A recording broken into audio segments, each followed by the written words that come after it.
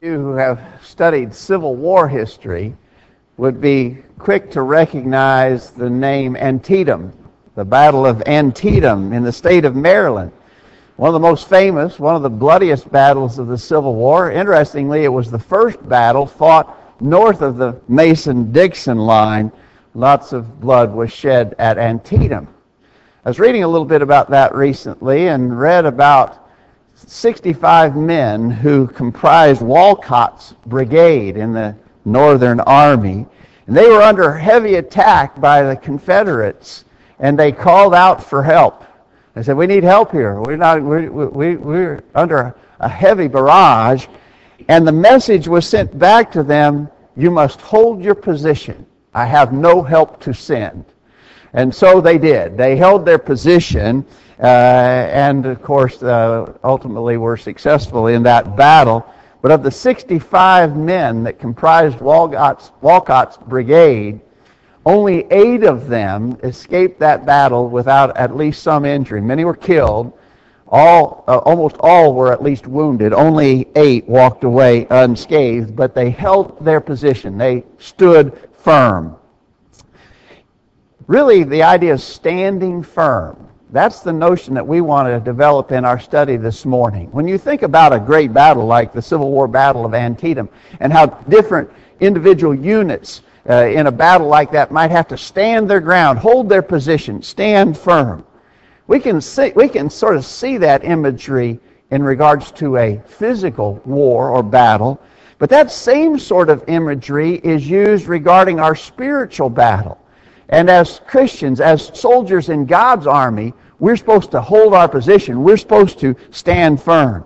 In the text that Joseph read for us earlier from Ephesians chapter 6, beginning verse 11, it says, "Put on the full armor of God, that you may be able to stand firm against the schemes of the devil." Then that text is going to go on and enumerate the elements of the Christian's armor. And then it concludes by saying, "Therefore take up the full armor of God, that you may be able to resist in the evil day, and having done everything, to stand firm." Stand firm, therefore. I want you to notice 3 times in that text that expression, stand firm. You need to stand firm. That expression literally comes from a military term that meant to stand against. And the idea was holding a position in the face of an attack. And so this actually comes, and of course it makes sense in that context. He's talking about armor, talking about a Christian putting on armor. It's not surprising that Paul would use by inspiration a military term that would suggest a soldier holding his position even under a great attack. God expects us to do so. In fact, that expression is found a number of times in the New Testament. In 1 Corinthians chapter 16, verse 13, "Be on alert, stand firm in the faith, act like men, be strong." I think it's interesting here that standing firm is equated with acting like men. It's equated with being strong. We're supposed to stand firm. Philippians 4, verse 1, "Therefore, my beloved brethren, whom I long to see, my joy and crown, so stand firm in the Lord, my beloved." And again in 2 Thessalonians 2, verse 15, "So then, brethren, stand firm and hold to the traditions which you were taught, whether by word of mouth or by letter from us." Stand firm. Would you agree with me that standing firm is the opposite of, or stands in contrast to, expressions like give in, give up, yield, or compromise? It's just exactly the opposite of that, right? Sometimes we can get a grasp for the meaning of a thing if we think of its opposites. And the opposites of stand firm would be things like give in, give up, yield, or compromise.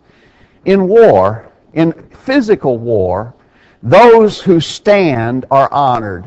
You know, they're called heroes. And we have memorials all over our country to heroes who in the military sense stood firm. Those who don't stand firm, of course, are shamed. If you had a soldier who turned his back in the face of battle, that would be a shameful thing, a coward, a deserter, and they're punished for that sort of thing. Well, what about our spiritual fight? In our spiritual fight, we want to be among those who stand firm, and we want to make that our discussion this morning.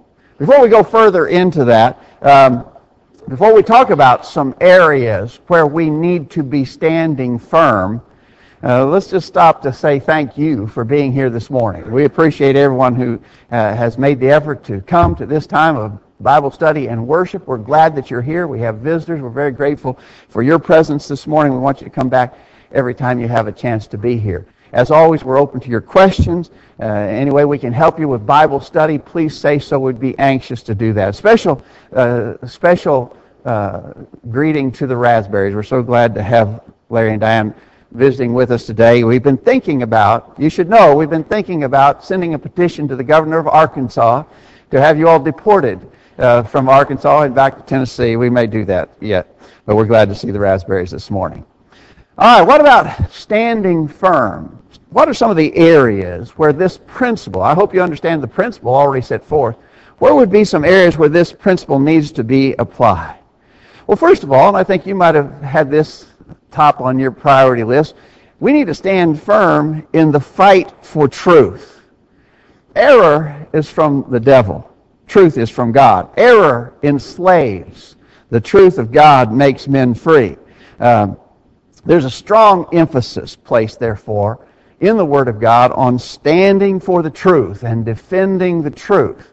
And so we need to stand firm in the fight for truth. Strong words are used in regards to this sort of thing. For instance, in 1 Timothy chapter 6, verse 20, Paul told Timothy, guard what has been entrusted to you, avoiding worldly and empty chatter and the opposing arguments of what is falsely called knowledge. But notice he used again the concept of a military term here, be on guard. Every once in a while when we're talking with Monty, we know Monty loves the notion of prospecting for gold, and so Monty will tell us, he says, all I want is a gallon of gold. If I had a gallon of gold, I'd stop, you know. Well, a gallon of gold would be worth hundreds of thousands, perhaps several $1 million. Can you imagine? Monty goes off prospecting and he finds his gallon of gold. And then he just leaves that bucket in the back of his pickup truck while he's driving around town. You wouldn't do that, would you? You would guard that bucket of gold worth so much money. You don't leave valuable things unguarded. Well, that's the principle here. The Word of God, the truth of God is a precious, valuable thing, so essential to us, in fact, it needs to be guarded. In 1 Timothy chapter 4, beginning verse 1, it says, the Spirit expressly says that in the later times some will fall away from the faith, paying attention to deceitful spirits and doctrines of demons. In pointing out these things to the brethren, you will be a good servant of Christ Jesus. So Paul, writing to Timothy, says that he needs to point out those who would oppose the truth. He needs to identify them. Unfortunately, in our day and time, folks don't like to hear names named. They hate the concept of identifying false doctrines and those who teach them. But Paul actually told Timothy, you need to point these things out. You need to point out the false doctrines and those who would promote them. You need to name names. We need to take such a strong stand for truth. God's Word expects that of us. To Titus, another young evangelist, Paul said in Titus 1 verse 9, holding fast the faithful word which is in accordance with the teaching, that he may be both able to exhort in sound doctrine, to refute those who contradict. Notice, we're supposed to be able, here actually in these verses, Paul was telling Titus what to look for in men who would be appointed as elders over a local congregation. And an elder, but really all of us, need to be able to refute those who contradict sound doctrine. Unfortunately, so many people these days say, I don't want to argue. I wouldn't want to argue about anything religiously. Well, that's wrong, right? We're supposed to engage those who oppose what is right. We're commanded to do that. So in all of this, we're suggesting the idea we need to stand firm. We have the truth of God, and we need to stand firm for that truth. In fact, so much so that we might go to the extreme measure stated in Romans chapter 16, verse 17. I beseech you, brethren, mark them which cause division and offenses contrary to the doctrine which ye have learned, and avoid them. When it talks about marking and avoiding those who teach things contrary to the doctrine, You would definitely walk away from that statement suggesting that there should be no compromise here. There can be no giving in. In fact, in 2 John, beginning verse 9, John tells us to in no way participate with those who would pervert the truth of God. Whosoever transgresseth and abideth not in the doctrine of Christ hath not God. He that abideth in the doctrine of Christ, he hath both the Father and the Son. If there come any unto you and bring not this doctrine, receive him not into your house, neither bid him Godspeed, for he that biddeth him Godspeed is partaker of his evil deeds. Again, in no way participate with those who would be perverting God's truth. All of this would begin, of course, with our own understanding of and commitment to the truth. If we don't know it, we certainly can't defend it. We can't stand for it. If we aren't fully committed to God's truth, then we're very more likely to compromise and to yield to those who oppose it. But notice what Paul said here in Ephesians 4, beginning verse 14, that we henceforth be no more children, tossed to and fro and carried about with every wind of doctrine, by sleight of men and cunning craftiness, whereby they lie in wait to deceive. But speaking the truth in love may grow up into him in all things, which is the head, even Christ.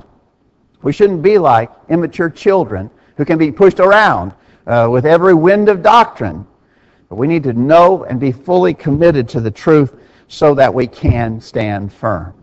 So the first application of the principle, again, our general principle is we need to take up a defensive posture, stand, be prepared to stand, even in the face of an attack. The first application of that would be take a stand in the fight for God's truth. I think there are some other important areas where we might apply the same notion. One would be in our personal battles with temptation. When it comes to being tempted with the things of this world, the Scripture uses words like, here in Hebrews chapter 12, verse 1, wherefore, seeing we are compassed about with so great a cloud of witnesses, let us lay aside every weight and the sin which doth so easily beset us, and let us run with patience the race that is set before us. Put it aside. In other words, every one of us as Christians is facing a personal battle.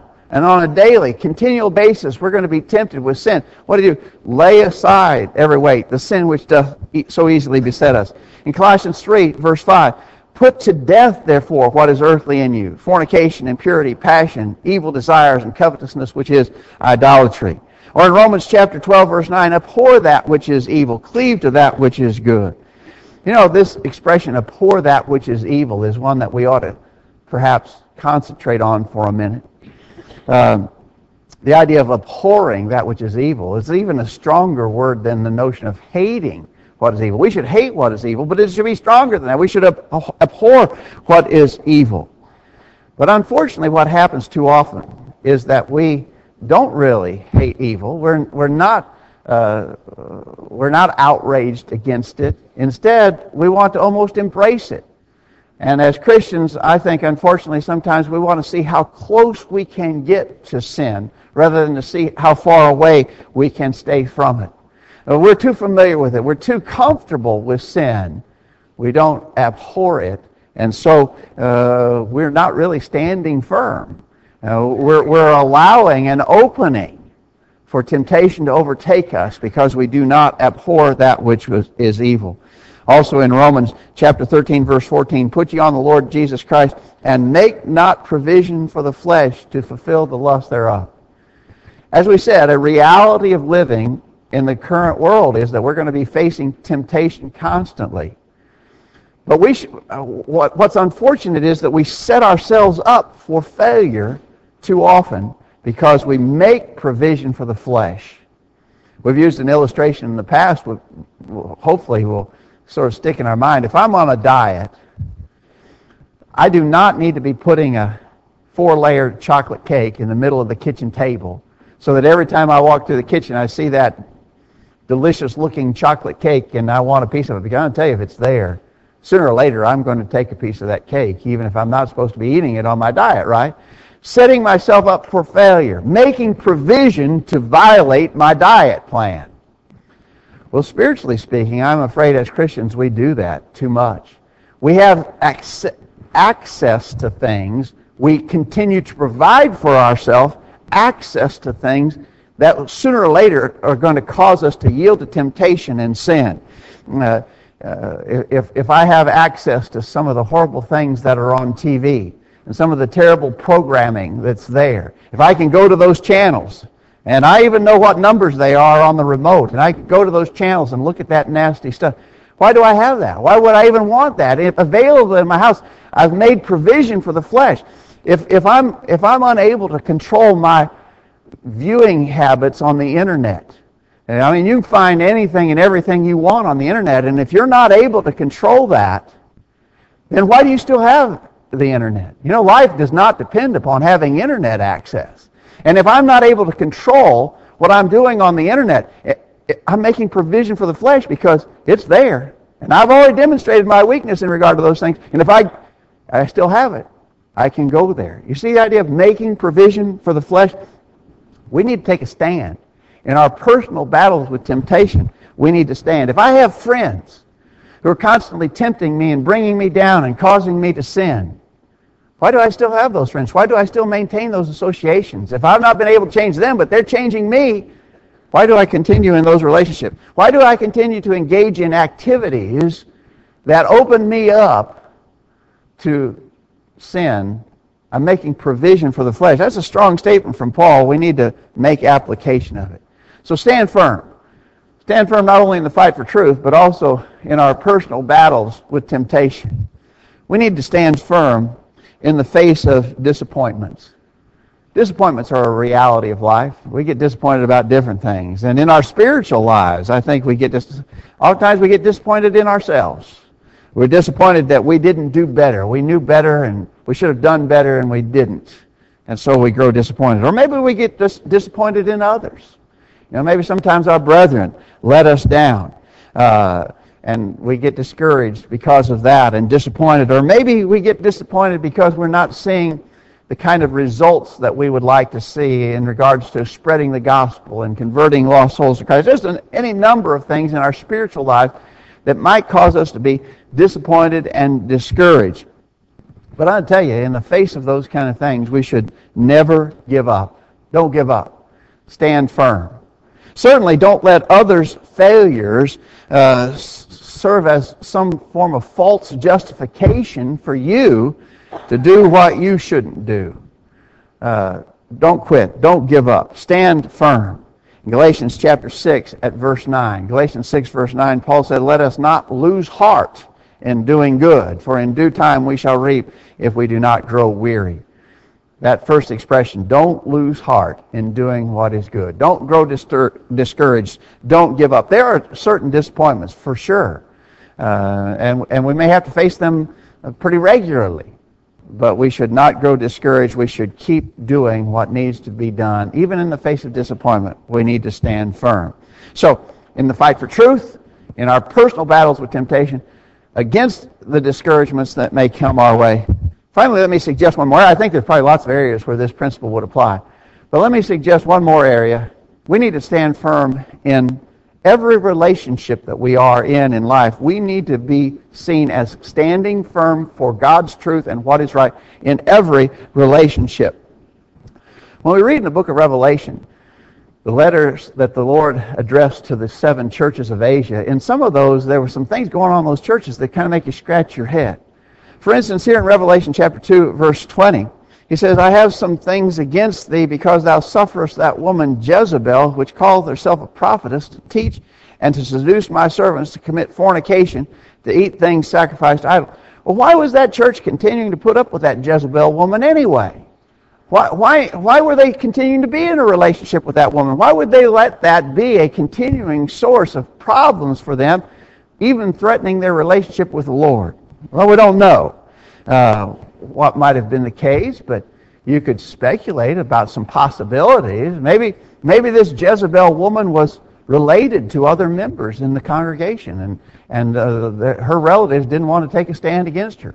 Or maybe she was a very prominent woman, very forceful and outgoing. Maybe she did things that others in the congregation weren't willing to do, you know. Maybe she was out there providing some acts of service that others didn't do. She was busy, she was active, but she wasn't right. For whatever reason, we don't know. We simply don't know. For whatever reason, they were unwilling to break that relationship with her. They should have. And the Lord was holding that against them because they were continuing to tolerate her. Again, in Revelation 2, verse 14, to another congregation, he said, I have a few things against thee, because thou hast there them that hold the doctrine of Balaam, who taught Balak to cast a stumbling block before the children of Israel, to eat things sacrificed to idols and to commit fornication. So hast thou also them that hold the doctrine of the Nicolaitans, which thing I hate. This church was tolerating those who taught false doctrine. Why would they do that? Well, again, we don't know, and it's not specified, but you can imagine that there were certain situations in that congregation that caused them to be prone to compromise, to give in, to yield, and they shouldn't have. And the Lord was holding that against them. History is full of examples of churches that would not stand. And it's clear from these statements in the letters to the 7 churches of Asia that the Lord held that against those churches who refused to take a stand. We know another example. In 1 Corinthians chapter 5, we've often studied the case of the man at Corinth who was immoral among the members there. 1 Corinthians 5, beginning verse 1, it is reported commonly that there is fornication among you, and such fornication as is not so much as named among the Gentiles, that one should have his father's wife. And ye are puffed up, and have not rather mourned that he that hath done this deed might be taken away from among you. Well, why did the church at Corinth keep putting up with this immoral man? Why did they do something about that? Well, again, we can speculate. It's just easier. It's easier to do nothing. It's easier to compromise. It's easier just to go along, get along, and not cause any ripples. To fail to stand, right, is what we're talking about. These people would not stand for what was right. You know, sometimes, unfortunately we've seen this, sometimes people are willing to stand until it involves maybe a good friend. I stood for what was right until my good friend got involved in that, or a beloved brother of mine took a position, and so I sort of compromised on that because this fellow that I admire so much, he took that view, and so I've kind of yielded on that. Or maybe a family member. How many of you have known people who compromised their position on a doctrinal stand because of a family member? Maybe my relative got involved in some sort of unscriptural divorce and remarriage situation. And what did it do? It caused me to change my view on divorce and remarriage so I could justify my brother or my sister, my son or my daughter who got involved in that sort of thing. I compromised. I didn't stand because it was a loved one who was involved. We're talking about cases where people might have formerly stood strong, but when it became close to home in their relationships, they turned a blind eye. Some even changed position in order to accommodate a loved one. In Matthew chapter 10, verse 37, we must stand, Jesus said, even if it's our own family. He that loveth father or mother more than me is not worthy of me. He that loveth son or daughter more than me is not worthy of me. And so I would suggest to you that this principle that we've been trying to build upon this morning, the idea of taking a firm stand, is a thing that's required of us in every relationship we're in. Because standing firmly for what's right, for God's way, for His truth, is more important than any other relationship that we have in this world. Standing firm. Again, as we said earlier, this concept comes from a military terminology. And so you can very easily picture a soldier under heavy attack, but he's expected to hold his position, to stand firm. Much is riding on whether or not he is successful in holding his position. Whole battles have turned because maybe just a handful of men held their ground, stood firm, kept their position. In the great spiritual battle that we're engaged in, much depends upon our determination to stand firm. And as Christians, we must have that commitment. Are you doing that? Are you being firm in your service to the Lord? We're about to sing a song of invitation, and in preparation for that, I want us all to think about whether or not we've really taken a firm stand and continue to stand firm for what is right. As Christians, our lesson this morning has been addressed primarily to those of us who are Christians already.